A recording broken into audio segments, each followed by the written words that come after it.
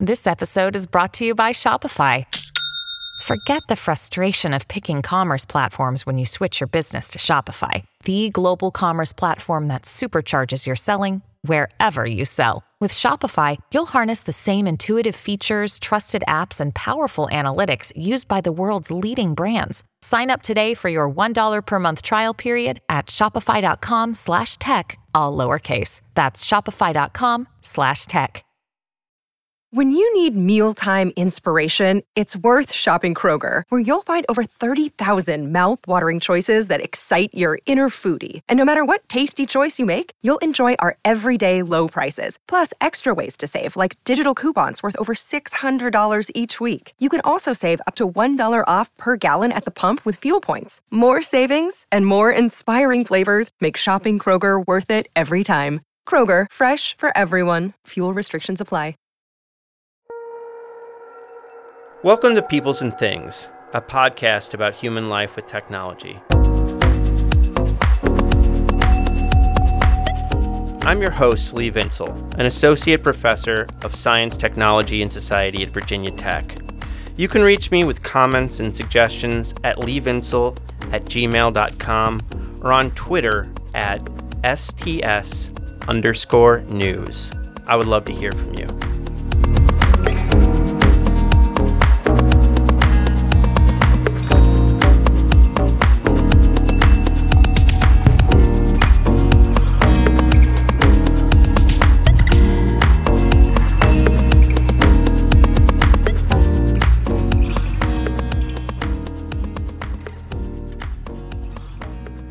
Hype.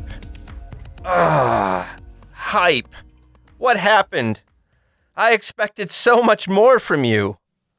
Until a few months ago, when air started going out of our current technology bubble, we were living in a golden age of hype. There was some truly, truly remarkable, I would argue beautiful hype going on, especially about things like AI and cloud computing and like crypto. But now there's been a shift, and a lot of so-called tech companies have lost a bunch of stock value. Netflix is down nearly 70% from its heights, and e-commerce company Shopify is down over 70%, and they are not alone. Investors are starting to request that companies be profitable, and startup leaders are like, egad, they want us to be profitable? What are they going to ask from us next? That we have a sustainable business model? Holy smokes! Yes, it's hard times in Hypeland. Hard times indeed. And I never realized that it would be this extraordinarily deeply satisfying to see. But let's not get ahead of ourselves. Let's not kid ourselves here. There's still plenty of technology hype around, and it will continue to be with us. Thus, sadly, we must continue to try to understand it better. And one pleasurable entry in this understanding hype genre is a book by science journalist and STS PhD student Gemma Milne. It's called Smoke and Mirrors: How Hype Obscures the Future and How to See Past It. The book examines a series of areas in science and technology, from artificial intelligence to fusion power to cures for cancer, and the outlandish claims made about their potentials. We also talk about ways in which people can learn to see through hype and have more realistic perceptions. I had a lot of fun talking to Gemma. I hope you enjoy our conversation. Get excited.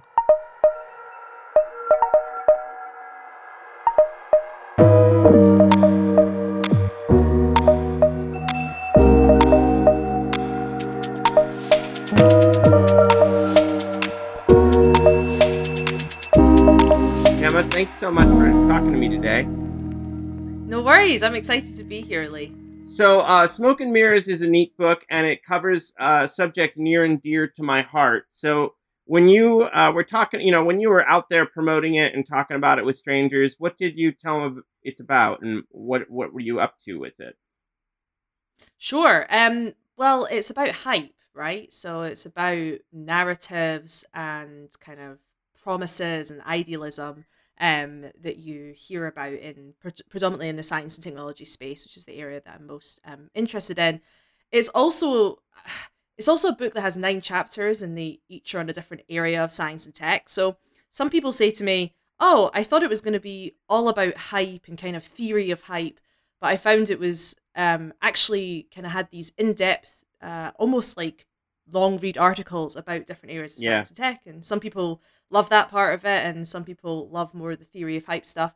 But I wanted to kind of strike the balance between the two and not do a sort of academic hype book, but also give something that somebody could, I don't know, start to follow some of those areas of science and tech in the press, read the chapter, and then feel empowered to be able to go on and actually, I don't know, have an opinion on stuff, or read an article and be like, that's that thing that I read about. Because I think a lot of stuff when you're popular science, when you're reading about it, it's very kind of basics. This is how a volcano works, or this is how a battery works, or whatever. But that doesn't help you understand an article that comes out in the Guardian or the FT or the Wall Street Journal about some recent investment or about a law that's recently come out or something like that. So I wanted to write something that kind of allowed people to feel a bit more empowered to play a part in kind of what's going on now in science and tech, but also to reflect on the role of hype in society. Yeah, I think you strike the balance nicely. So how do you have a pretty simple definition of hype? Like, you don't feel like you didn't overly specify it, which is good, I think. So how'd you define it? Oh, goodness. Well, I actually kind of use an analogy, which is why it's called Smoke and Mirror. So I think about it in terms of magic. So I have this in the book. So if you think about going to a magic show, you walk in, you go into the theater, and you are, by being there and knowingly, unless you've accidentally walked into a room not realizing it's a magic show, you are consenting to be fooled. So you're saying to the magician, it's cool for you to try and trick me.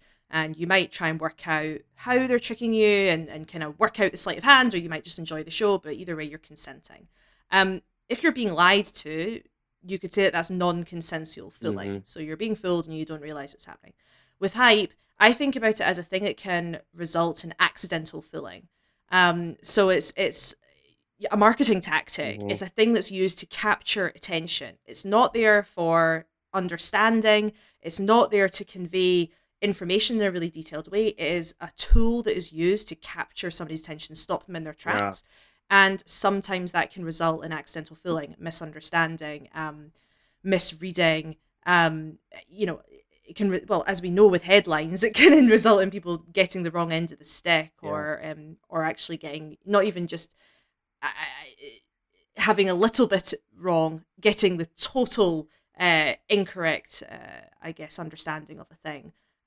So that's kind of how I think about hype, and it's not about it being, I didn't want to write about it and say this is a terrible thing, we need to banish it, because it's kind of not possible. Yeah. But more try and understand the mechanics of it and how it works, the history of it, and kind of what it looks like nowadays. Yeah. I'm trying to remember, I don't think I saw, you ever seen Harry Frankfurt's definition of bullshit before?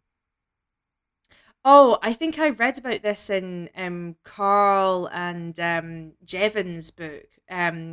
Was it called Calling Bullshit? I think they write it. Remind me of. Yeah, no, I mean, we also interviewed them for Radical Science, and we were talking about it. Yeah, I mean, he has it as a kind of, it's not lying, it's not the truth, it's kind of speech meant to persuade and move. So sometimes it can line up with the truth, and sometimes it's totally false, but it's really speech meant to move you more than do either. Exactly. Yeah, exactly. And I think that's when you realize that hype is there simply to get you to stop in your tracks. What it forces you to do is to then kind of look a bit further.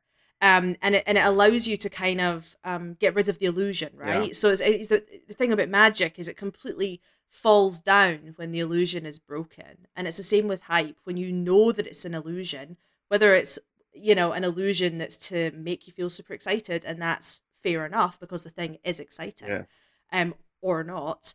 The point is that when you can kind of get past that barrier, you can then start to go, okay, what are they actually saying? What does this actually mean?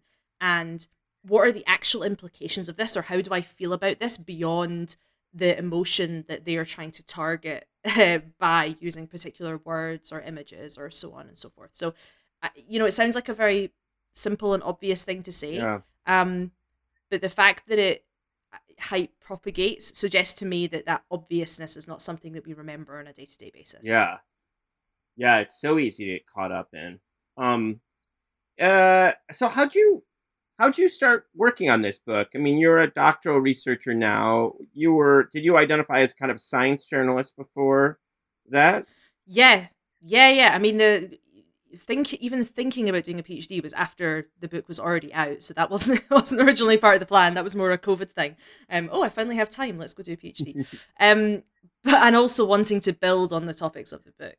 But yeah, it came from a long career of having various different playing different roles in the hype journey, shall we say. So, I worked in advertising, which is, of course, where hype is created. That is, the business of hype is advertising, and for good and for bad, mainly for bad. But so it was a really interesting, I guess, schooling in what it means to try and capture attention. And I found that before I did that, I did a maths degree and I was very interested in science and tech, but, I thought, let's go and give this advertising a go, because I also have sort of art side that I wanted to try out. But when I was there, it made me think a lot about how science is communicated, and I was basically trying to think of how science could kind of learn from the world of advertising in order to, get messages out in a more interesting way. So, I remember going to like a science communication meetup that was in London, and they were all like, "Why are you here? You work in advertising." I'm like, "I'm literally paid to communicate things." Like that is like my actual job. Like, no offense to some of you, but you just do this on the side. Like, this is a literal entire industry. So I'm pretty sure there must be some, crossover here. So I found it quite funny that people weren't kind of trying to take advertising 101 and use it for good, quote unquote. So, know your audience. What's the single message? All that sort of stuff. So I kind of got interested in science communication in that respect. And then, as with a lot of people that kind of go into science communication, they become a little bit cynical, probably very cynical about the very scientism element of a lot of science communication out there, and then so on and so forth. But worked in advertising, ended up in a job that I was doing like corporate innovation stuff. So I was speaking to a lot of startups.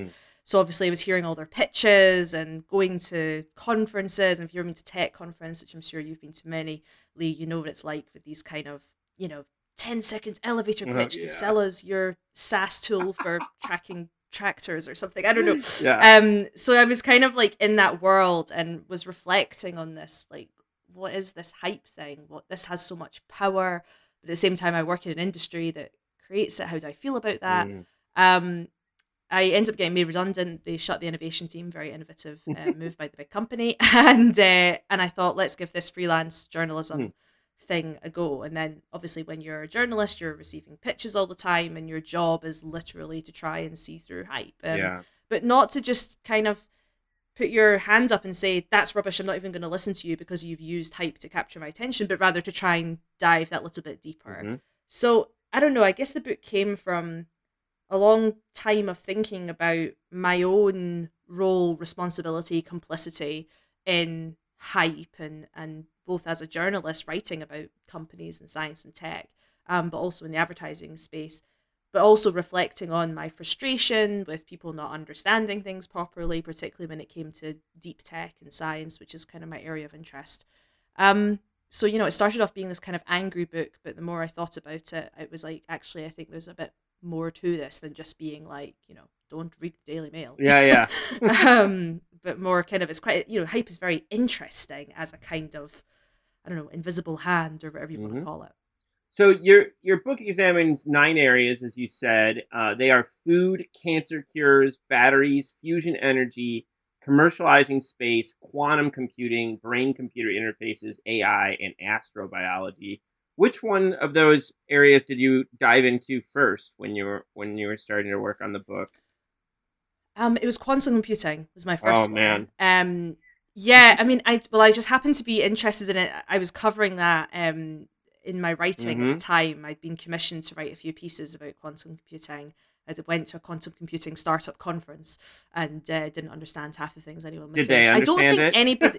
No, see, this is the thing. It was really interesting. It was like the person presenting understood it, but the person who was on after wouldn't understand what the person before was saying. It was very like siloed. It was a great conference. It was very enlightening from a sort of sociological perspective. Yeah. But anyway, so yeah, I was already writing about that anyway, and when the sort of idea for the book came up, and I was matched with an agent and so on and so forth.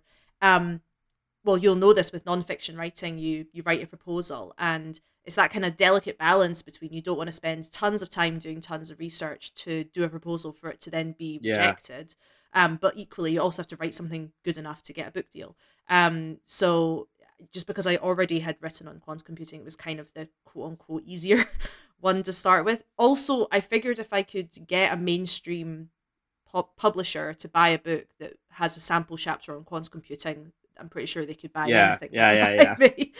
But also quantum computing, as you know, has a really interesting recent history with hype.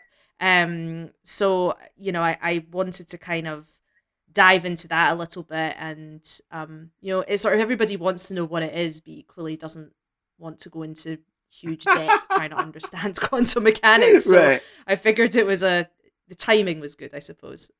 Yeah, well, I mean, I love that chapter. Quantum's always one of my kind of favorite go-to examples of hype, and I can't tell you how many bad undergraduate student papers I've had to read on quantum over the years. I mean, it's just torture. So maybe, I mean, why don't we say a bit more? Say, you know, in your kind of, you know, the simplest version you want to play with, like what quantum is, and why do you think it's been surrounded by hype for so long? Because I feel like it's at least 10, maybe more like 20 years at this point. You know, it just kind of remains a bubble. Yeah, I think my theory on why it's kind of why it's got a lot of hype about it is it's both got this aura of being really difficult to explain and understand, which arguably it is. You know, it is, if you go into the real depths of it, it is difficult. In the same way that understanding how any computer works or how a car works or anything is very difficult when you go into the depths of the detail. But quantum mechanics, of course, particularly in a popular science context, has this aura of being this like super difficult thing and all that jazz. And I think people get caught up with it being so difficult to explain, but it's also got this really compelling, simple promise, hyped up promise around being, you know, super fast computing, which is very easy to understand. And particularly a lot of the narratives around this idea that you can, you know, do multiple things at once at the same time, which is an incorrect understanding of quantum computing, but that's a lot of time what's written about it. And when I first started writing about it, I'm guilty for also jumping onto that, you know, that hype narrative, because it is an easy way, quote unquote, of explaining quantum computing. This idea that, you know, a computer does things in a linear fashion, one after the other, but a quantum computer can take multiple things and do it all at once. That's a very simple, compelling idea, particularly when you start saying, you know, AI needs more computing power in order to do things. So if we pair it with quantum computing, then we can the singularity have is awesome just AI, on the horizon. you know? I know. Right. So it's like both extremely complicated, so people don't feel empowered enough to question it. But at the same time, it's got these very simple, compelling ideas, which are really exciting, particularly when you pair them with other hyped up technologies like AI. But alongside that, there's also been I mean, like you said about that conference, nobody understood what was going on. Within the sector, it's sometimes difficult to really assess things properly. So when I was interviewing people for the chapter, I interviewed Scott Aronson, who's one of the like main people, sort of quantum computing celebrities, for lack of a better word. Super obviously knowledgeable in the space, has been in it for years and years and years. We had a great interview. He was really, really helpful. But even when I said to him, you know, what startups should I be paying attention to and which ones shouldn't I? He was like, frankly, I find it difficult to assess this because they're all doing completely different things. It's all so specific and you can't possibly keep on top of everything. So you've got this problem where people within the sector are all trying to sell stuff, particularly from a startup space, but even the experts are finding it difficult to assess.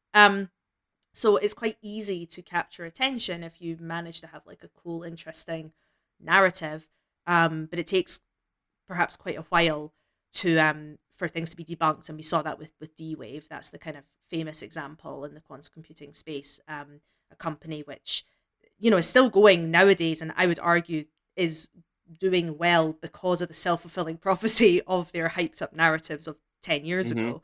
But they kind of oversold and kind of didn't correct people when they got it wrong, shall we say, when they were saying about what it is that they were creating with their quantum computers. And you know, it's a difficult one as well, because the other thing that's worth paying attention to is the sort of counting of qubits as well. So again, because there's a difficulty with understanding and tracking the field, this sort of pseudo measurement of progress has emerged, which is like, how many qubits does the computer have? And so you'll see the press releases like, we've made it to like 50 qubits, or we've made it to 100 qubits, or so on and so forth. And that is not enough. It doesn't tell you enough about how good the quantum computer is. And that's what D-Wave did. They were like, we've got, you know, over 1,000 qubits years ago. And folk were like, how's that possible? Yeah. But, you know, they managed to get a lot of investment as a result. They did this sort of press release train where they were counting the qubits, and it was a thing to follow. It was almost gamified. Yeah. So, again, it's these sort of oversimplified ideas that people don't feel confident enough to question. You know, but at the same time, it's a hypey area, and people want to invest. And D-Wave got a lot of investment as a result. So. And they're still here as a result, right? Well, yeah, I mean, they now have technology which is useful for some applications. Yeah. And I think as well, what's happened in the sector is that it's become very, like the promise of what businesses can get from it, in recent times has been a real part of the narrative. So it's not just been this kind of basic science, nerdy area. It's now, how can you do amazing AI, right? That's the thing. It's like, how can you solve these optimization problems? How can you, you know, do more difficult computation? And of course, not just huge companies like Google, or not a company, NASA, are wanting to invest in those kind of technologies because it is genuinely useful to some degree of what they're trying to do. But you're then capturing smaller businesses who arguably don't necessarily have the in-house talent to properly critique it. Yeah. but they understand, well, I should be doing stuff with AI, so right. I should probably look into this area as well. So it's a difficult one, but I think, you know, D-Wave got the investment and they end up building something good as a result, and it's a sort of self-fulfilling prophecy. Not an ethical one, though, in my opinion. Is one winner of quantum computing just basic science? I mean, are scientists happy with this hype? Yeah, I mean, this was part of the argument I made in the chapter. I was sort of saying, you've got this sort of delicate point that we're in where, yes, basic science has massively, I guess, you benefited from this hype because you've got a lot of people investing in labs. You've got people like Microsoft funding and creating entire swathes of labs across different universities. Sometimes buying labs and bringing them in-house, which is, you know, a separate issue, but still the money's there, and there's a lot of good research being funded by hype, arguably. Where I guess I worry is, you know, it's the same thing as usual. When's the bubble going to burst, right? When is the sort of the people who are investing in this going to want the return? Because as we all know, basic science doesn't always give you what it is you're looking for from an application perspective, but it's also super, super slow. Yeah.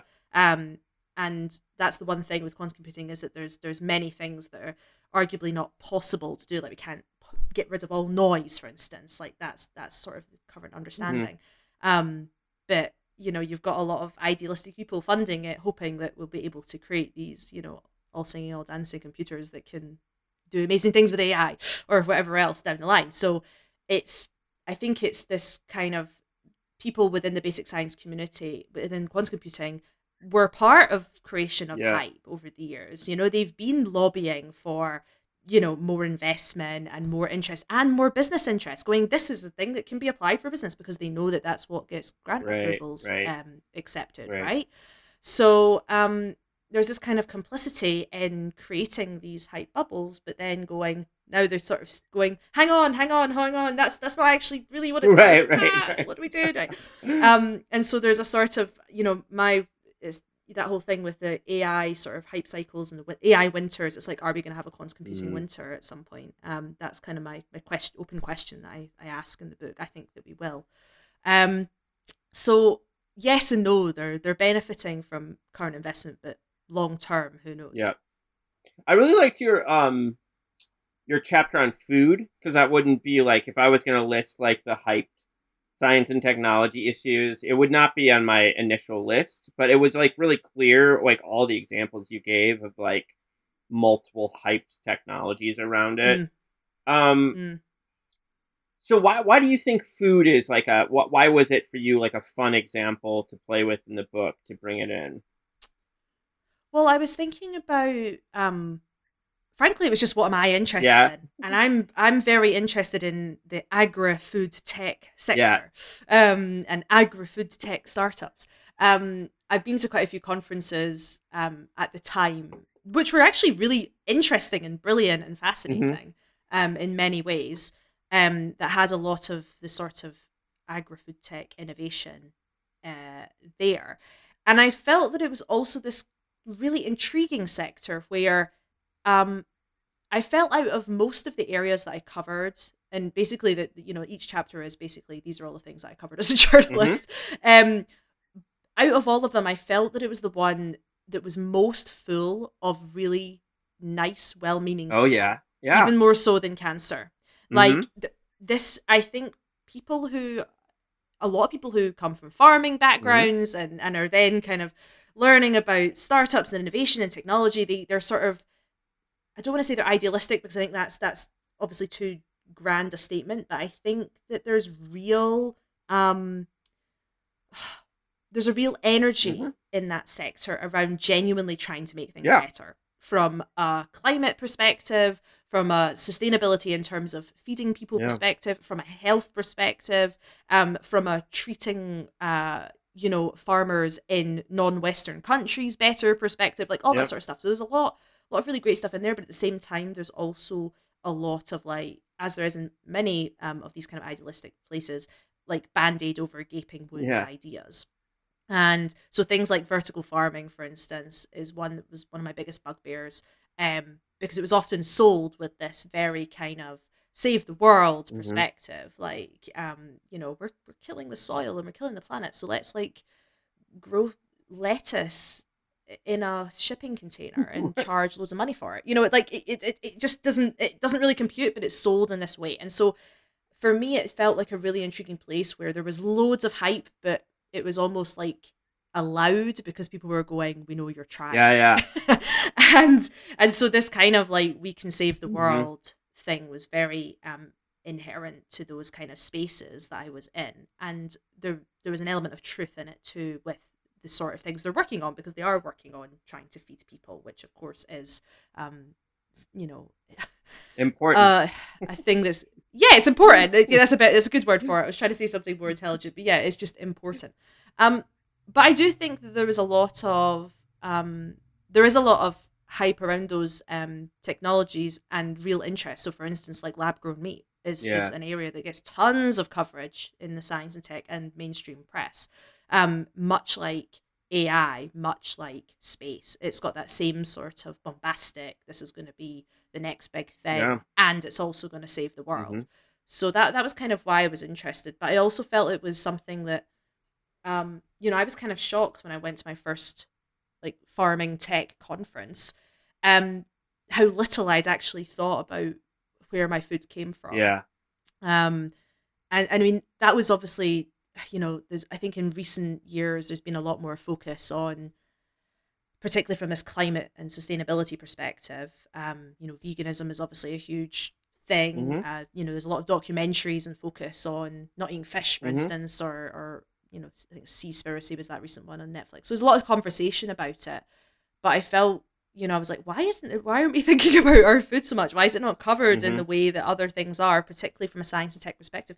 Things like chemical fertilizers and stuff. Why is that not getting the same coverage as other areas of science that arguably are not really as important for people's day-to-day lives. So it was a sort of challenge to try and write about food being such a huge topic, but at the same time I want to try and capture this, tech will save the world, tech will feed us narrative that's really prevalent in these kind of startup-y tech science food spaces. Yeah, one of the themes I really liked in that chapter is something that applies to other areas of life too, but I mean, part of what you're looking at with these multiple startups and different technology ideas is this kind of, we've made food so cheap, and and that kind of like shapes the way we consume food in a lot of ways, and there's this fantasy that we're just going to be able to, like, through technological change, like, keep that boat going in that way. Yeah. And like, in reality, we, as you say in the book, like, we actually just need to pay more for food.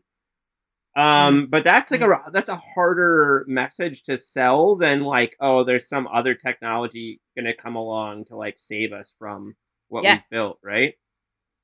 Yeah, I mean, the tech will save us narrative is the sort of getting you off the hook narrative. It's a nicer one to want to engage in, and it's one that doesn't make you feel guilty.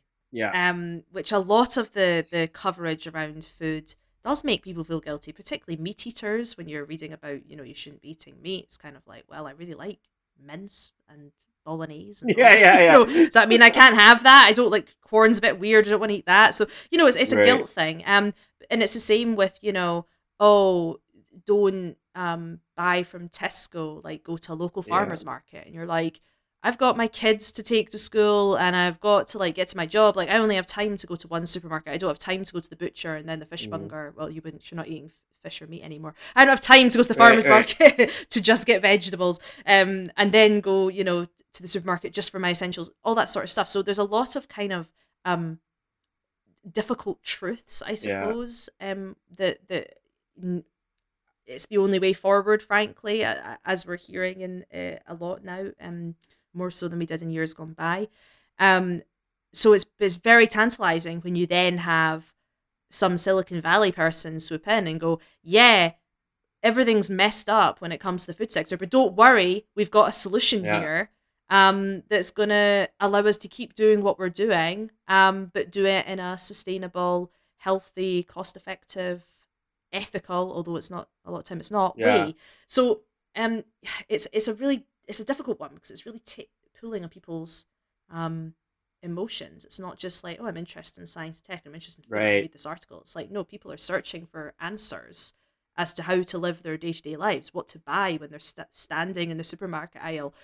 Should I buy Oatly even though it's funded by this horrific private equity group, but it's better than, like, milk and they don't have Alpro today, so is it better to go with normal milk or is it better to go with Oatly funding this horrible company? That people are asking those questions. So it's tantalizing when you hear these tech will save us narratives.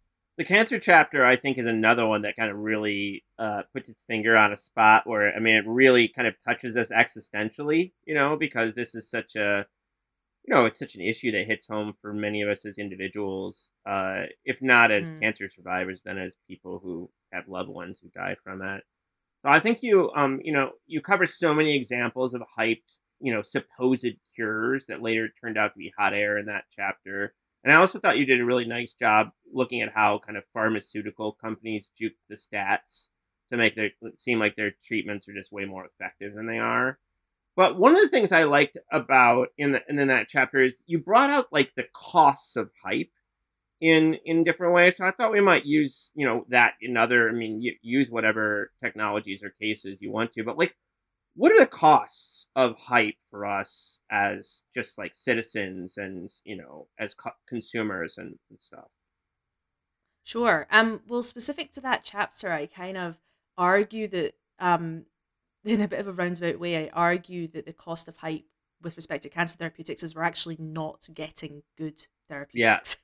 And that's because we are essentially, by propping up the same methods, the same regulatory ways of doing things, and cheering on and being excited by arguably very small steps, there isn't the incentive for those who are developing various different therapies to frankly just try harder and do things differently and try not create incremental therapies that give one person who can afford it an extra 2 months, but instead go, actually we need to try a different way of discovering whatever new methods of doing things are, or taking different approaches and so on and so forth. So there's many different, I guess, costs of hype, and with that it's this sort of, you're actually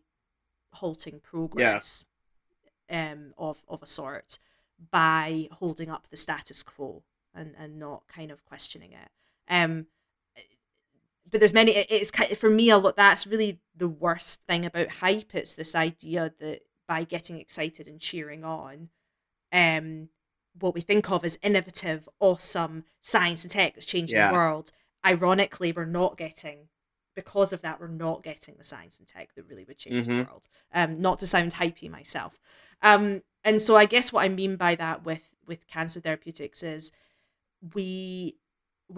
hype stops us from having difficult conversations, similar to what I'm arguing in the food chapter. But with cancer therapeutics, by saying, oh, this company's just released this new therapy that gives people an extra 3 months, and you can only get it on certain insurance, or actually in the UK you can't get it at all because it's not been approved by NICE, because it's actually not that effective. But if you can raise the funds, you can get it.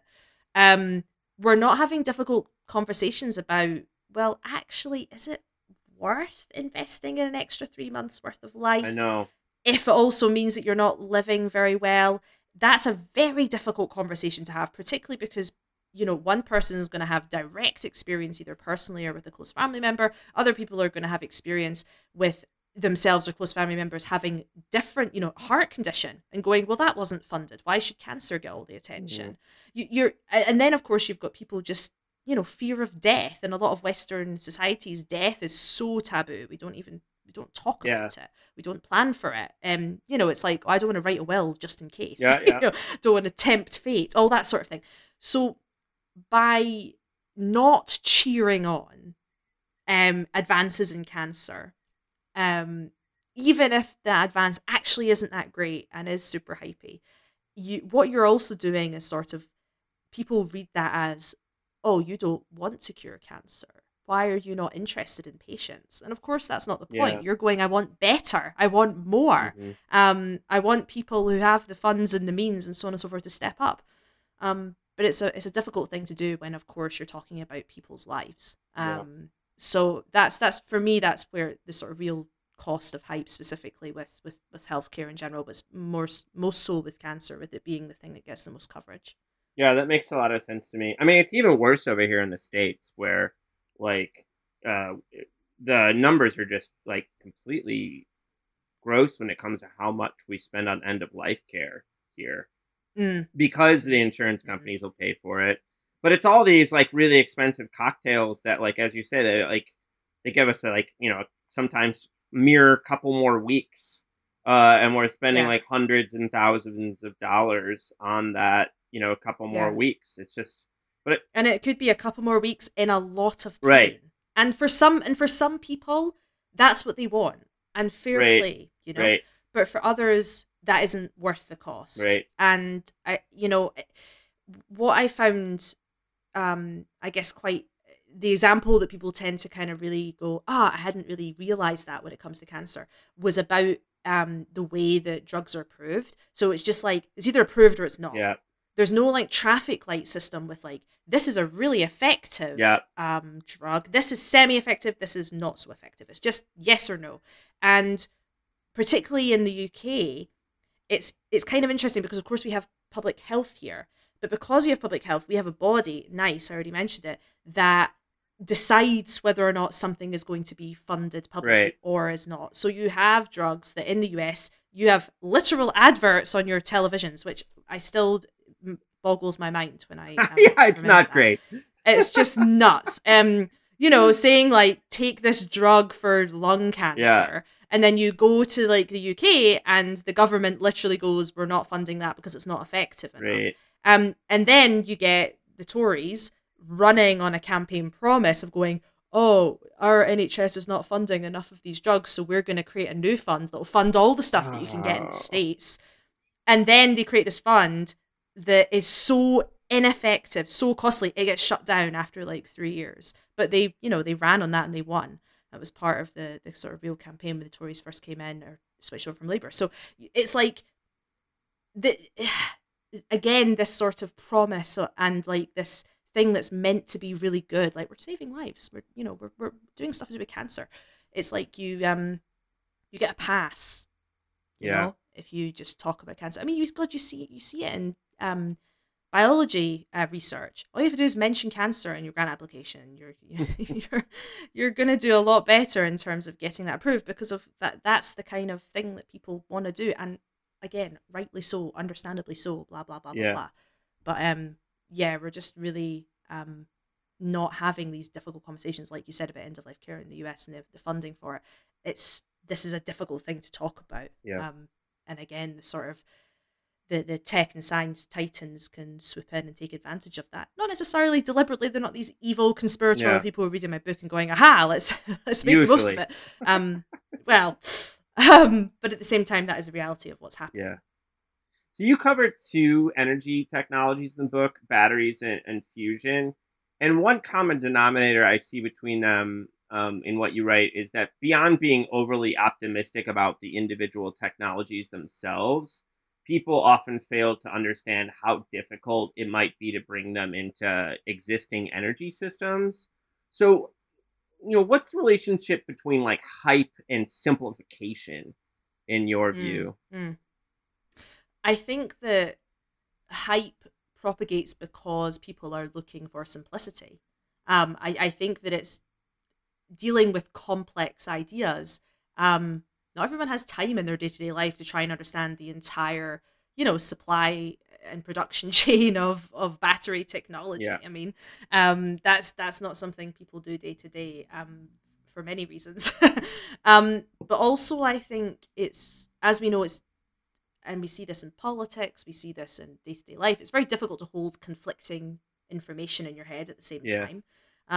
And with complex systems, that is literally what you have to do. You have to be able to go, if we do this, that's really positive, but also if we do it, it's pretty negative, and I have to work out how I feel about it.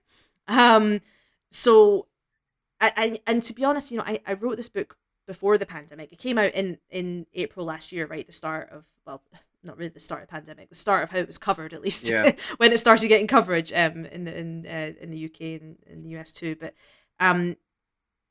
I wrote it with this kind of bugbear that people, it's a very general thing, that mainstream media, the way that we kind of, the things that get published and do well in terms of people taking notice of it, tends to be simplified things. Like when I try and pitch really complicated articles and say, I want the hero of this article to be the system, not some character, an editor doesn't tend to be interested in. It's really, really annoying. But actually, I think one of the good things about the pandemic is that this idea of trying to understand complex systems and contextualize complex systems is now a standard part of our media. Like, you had to be able to write about why we didn't have toilet paper and expose the entire supply chain network of toilet paper, but also how toilet paper impacts like health systems, and like why teachers can't go to schools is the same reason as we can't have toilet paper. That sort of challenge, not everybody rose to it in terms of journalism, but a lot of people just had to in order to explain what was going on with the pandemic. So in some sense, I think the problem of hype playing into people's need for simplicity, I hope, maybe I'm being idealistic here, I hope is slightly reduced as a result of what we've all had to try to come to terms with over the past almost 2 years now. But yeah, hype is a shortcut. It lets you take something really complicated and sort of summarize it into a headline or an emotion. thinking about like automation, robots are going to steal our jobs. That's a very simple idea that people get, that people have an emotional reaction to, but actually is a super complicated, complex area. Right. Summarized in this one idea. And it's the same with fusion. It's always going to be 50 years away. This kind of butt of the joke thing is a simple idea which has truth in it, but does not by any means give you any door into this super complex system. The same with batteries, this idea of like trying to find the holy grail of batteries that is light, is cheap, lasts long, charges quickly, is actually not the reality of how the battery world works. And also the idea of looking at the technology itself, like, oh, we found this new chemical. You're not looking at, well, what would happen with factories? Yeah. Would factories have to be completely redesigned because you've got this new chemical?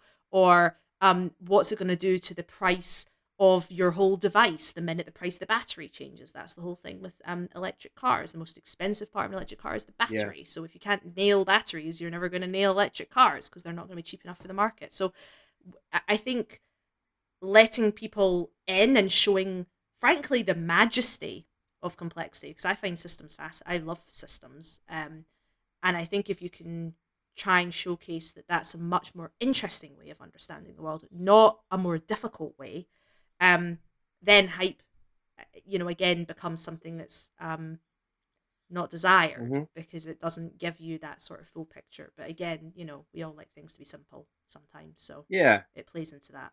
The other thing I was thinking about another thing I was thinking about while reading your book is that digital technology is kind of a locus of hype today, and you can see it in your chapters because, like, at least 3 of them, there's quantum, there's brain-computer interfaces, and AI. We can add we could add other chapters too because they have a lot of digital stuff in them. I just wondered, like, it seems to me like plausible that hype tends to surround young industries where there's lots of change more than older industries. I mean, you don't see like a lot of hype around the coal burning power plant industry or the plumbing industry or the you know what I mean? Yeah. So I wondered, like, digital technology is, depending on how you count it, it's still young in some ways. Like, especially the app-based one is only 15 years old or something like that, But it's getting older. I mean, people are apparently, like, choosing to repair their iPhones more often these days because they don't think the new features are worth it, frankly. Like, this is an older, that I'm holding up my iPhone. This is an aging thing. It is reaching mature form. So I just wondered what you think about that and whether you think, like, maybe some hype around digital technology will kind of tamper off as these things age. It's an interesting point. I hadn't thought about it in terms of age. I do think a lot about the difference between digital and non-digital, shall we say, technology, because I sort of specified a lot of my coverage and interest as, some people call it deep tech, which is basically anything that's not digital. Oh, interesting. Sort of thing. So I'm specifically interested in stuff that's, it's not necessarily just hardware, but it's stuff that is, there's a lot of IP involved. It's in industry. It's part of it's part of complex systems. And whereas digital is not that, although there'll be things like apps for farmers, which will be part of the agri-food tech industry to some degree. So I do think a lot about the difference between them. I actually think that what's happening in deep tech at the moment is there's a lot more interest in it, because it's almost like folk have gone, oh God, it's really hard. I'm kind of getting bored of. You think about the sort of startup space where the entrepreneurs getting excited, right? There's a lot more investment and people joining programs and stuff in deep tech, and I think a lot of that is because they're kind of like, I don't want to say digital's too easy, but it's this sort of thing of like there's tons of people doing it.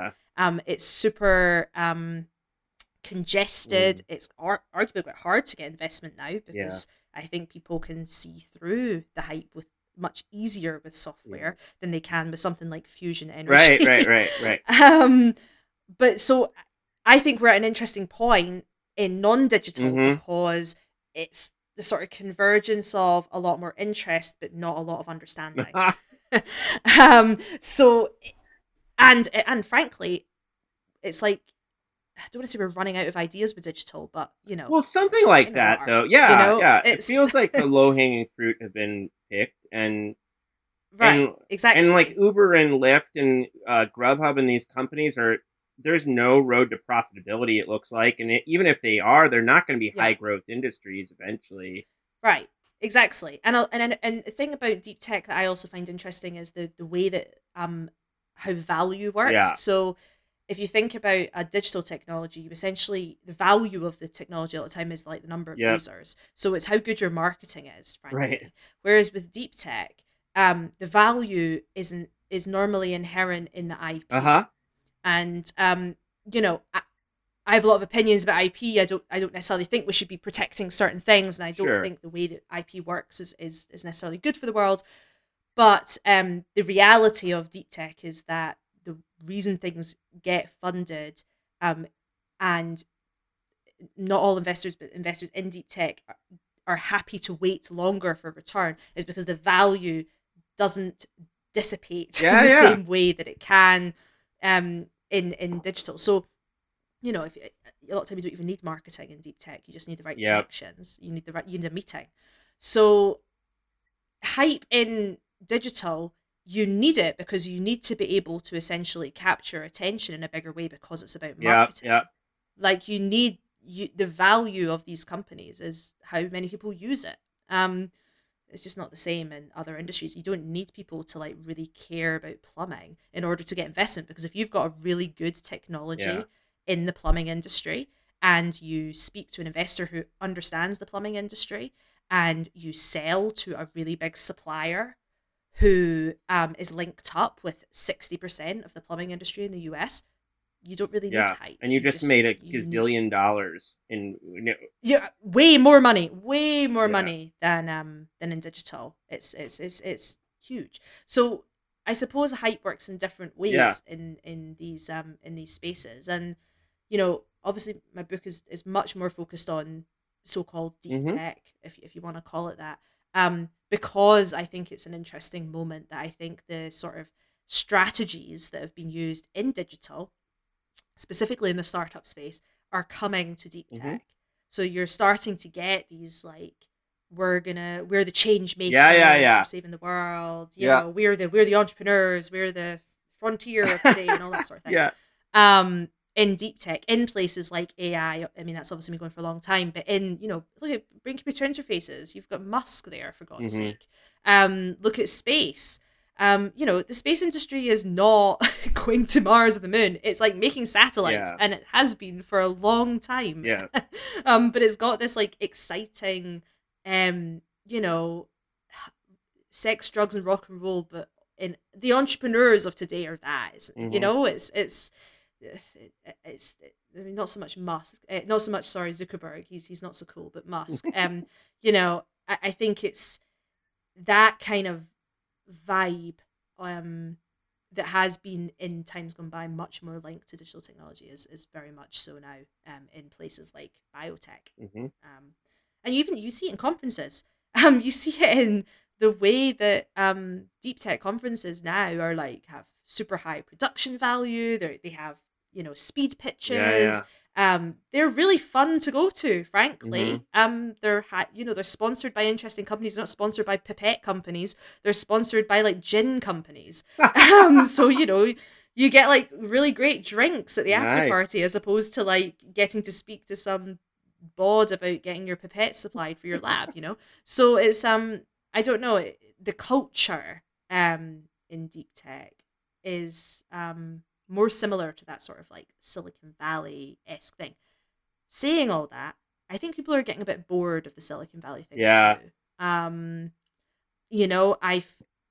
I think you show how out of date you are if you use the language of Silicon Valley now. So if you're saying like, let's do a hackathon and there's free pizza, you're a bit like, oh, that's a bit that's a bit 2015, Yeah, isn't it? yeah. You know, which sounds harsh, but yeah, exactly. Let's do an elevator pitch, you know, and you're like, oh no, you're new to this, you know. So it's the same in deep tech. You know, we're starting to like what's going to be not cool in a year's time that's cool right now. I don't know. This is part of the reason why I ended up going and doing this PhD in STS, because I didn't realize there was this area of study that looked at like the culture of science and tech, and that's always what I suppose I've been interested in without realizing it. I always sort of shunned this. I couldn't be a sociologist. I would have to, I did a maths degree, so I'm like, I would only do science and tech. And then suddenly I was like, actually, it's the you're already doing it. Is what? Yeah, exactly. The teams. I think that's what I already do. Maybe I should be a bit more open to the arts and humanities. But anyway, it's I'm loving properly looking into it and thinking about it. I think you share the opinion that there's still a lot to be done in terms of understanding more recent digital tech cultures. Right. There's a lot of focus on other kinds of things in STS, but it's a very rich area, and there's a lot to be said, I think, about these people and these places and what they're doing. Totally. I mean, why don't we transition that? I mean, I want to tell people, I want them to buy the book. So I'll say that you have a kind of 9-step plan for beating hype in the end, which is somewhat related to the chapters, but I thought they were interesting points, and I'll just say people should check those out. But what are you up to? So first of all, you've also become a parent recently, a mom recently. So yes, you're kind of taking a little break, but what are you thinking about doing in your doctoral work? Do you know what you want to look at yet? Yeah, so I suppose I have the case study before I had the angle, the research angle, if that makes sense. So I've been really interested in futurists, specifically corporate futurists, so people who go into businesses. Sometimes they're hired internally, but a lot of the time they're external consultants or they're individuals, freelancers, who go in. Oh, sorry to pause. We have this amazing trap to stop the squirrel from getting the bird seeds, and he's so bloody intelligent. He's like on top of this. He's got all the seeds again. Oh man, he kind of deserves them. Anyway, let me just rewind a little bit. Sorry, I get so distracted by the squirrel. No, it's good. So I've been really interested in corporate futurists, so people who go into companies and essentially sell information or approaches in terms of thinking about the future. And that can be everything from saying, in 5 years' time, you're going to get this, or this is what the world's going to be like, to going in and sort of selling methodologies almost like consultants. So, using things like the futures cone and things like that to help, or scenario planning, all these sorts of, I guess, strategies and tools, futurism tools. And I'm very interested in them because I think that there's something contradictory in what they do, because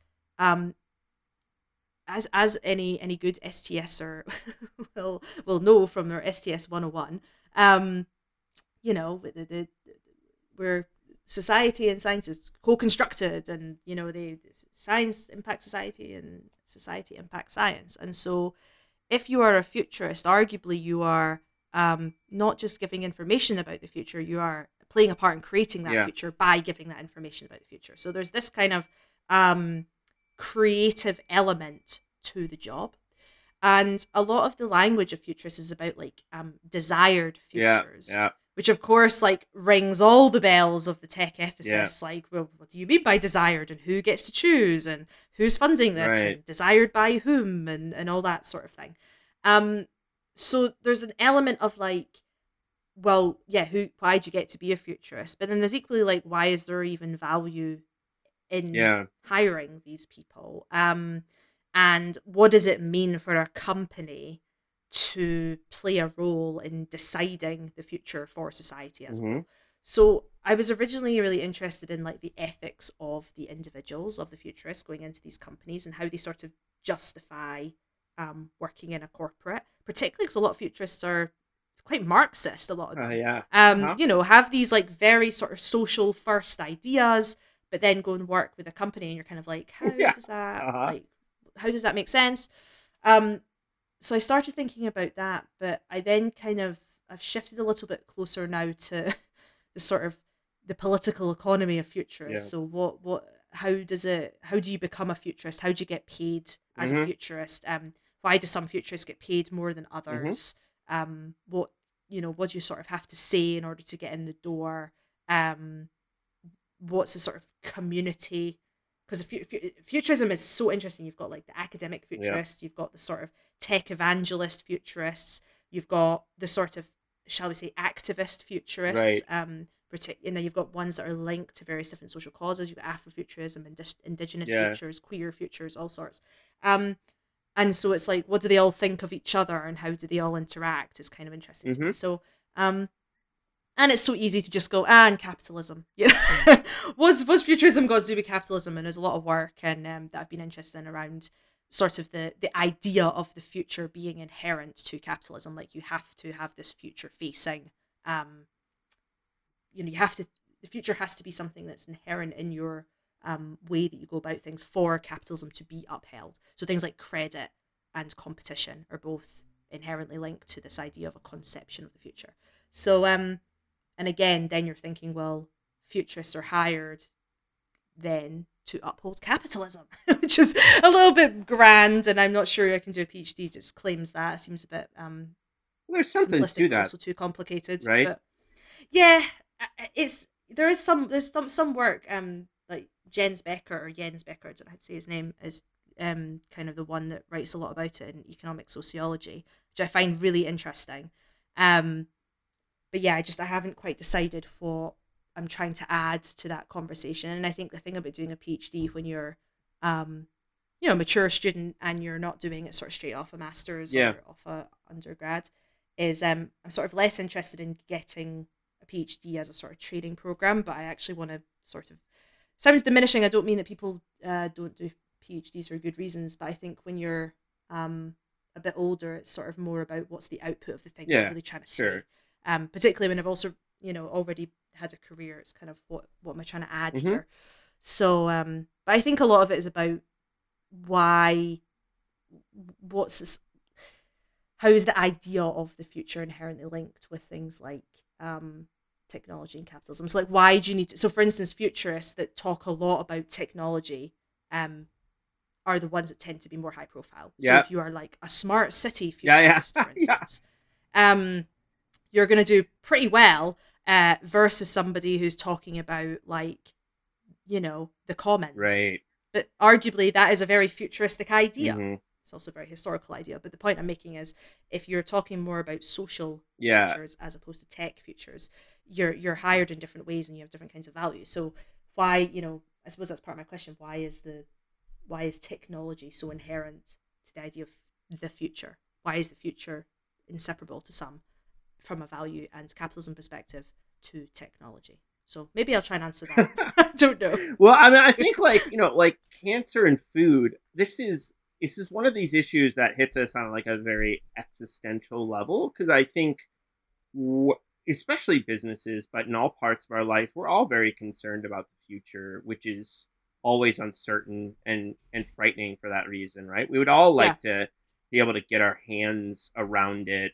In the futures world, they have all this, like, we don't make predictions, we do scenarios, but they're still trying to, like, help people come up with strategies for coping with the future.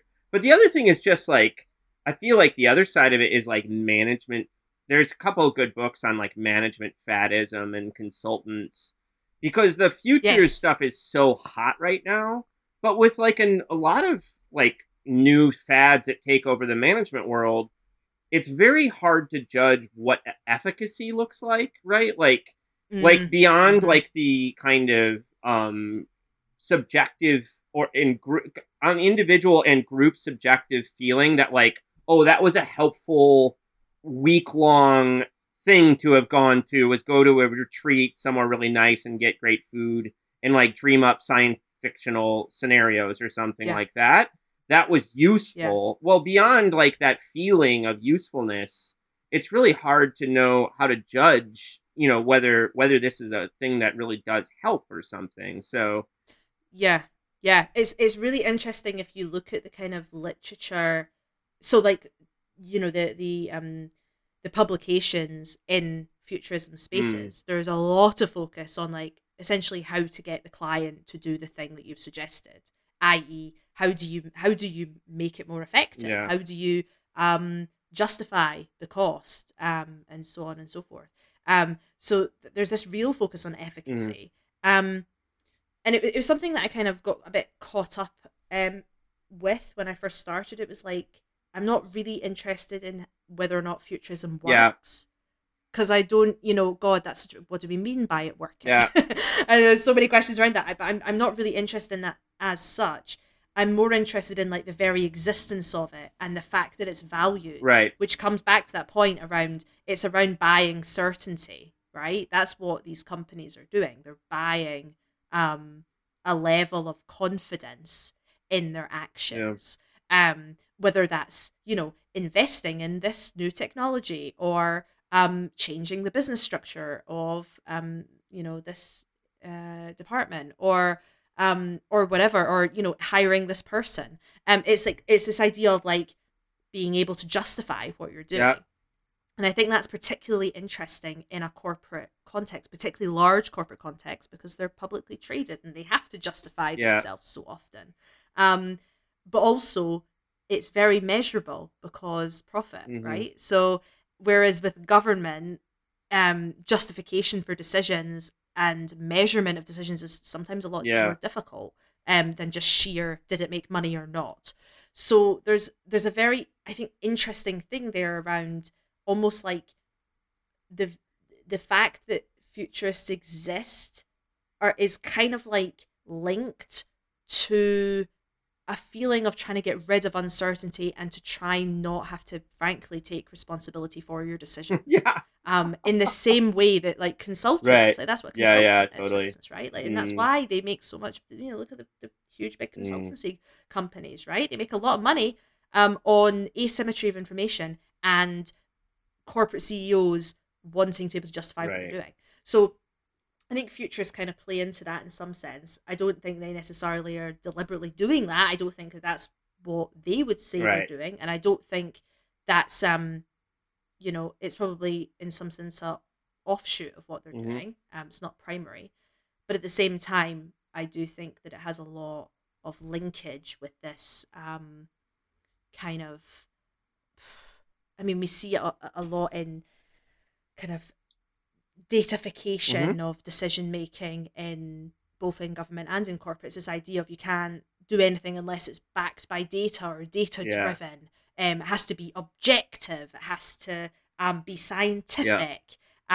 Which, we're also trying to like deconstruct that in the humanities by saying, there's no such thing as objectivity, or it's actually, decisions are made from various different things. You can't just have data is biased, all these sorts of things are all coming together, and at the same time you've got this idea of like, how do we get certainty, how do we know what we're doing, how do we algorithmic in our decision making, and so on and so forth. So there's a PhD in there somewhere. Well, hopefully.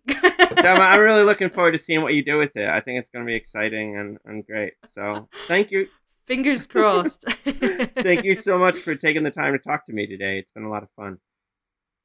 No worries. Thank you for inviting me. And everybody who's listening, you have to go and listen to Lee and Andy's interview that we did on Radical Science if you want to hear me in the interview seat and Lee being asked all the questions. Right on.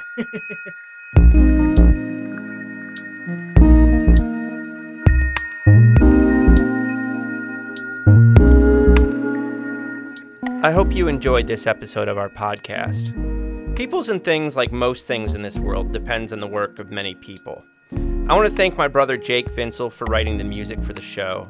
I want to thank my buddy Juliana Castro for designing the logos for the podcast. You can check out her work at julianacastro.co. Peoples and Things is a production of Virginia Tech Publishing and the University Libraries at Virginia Tech.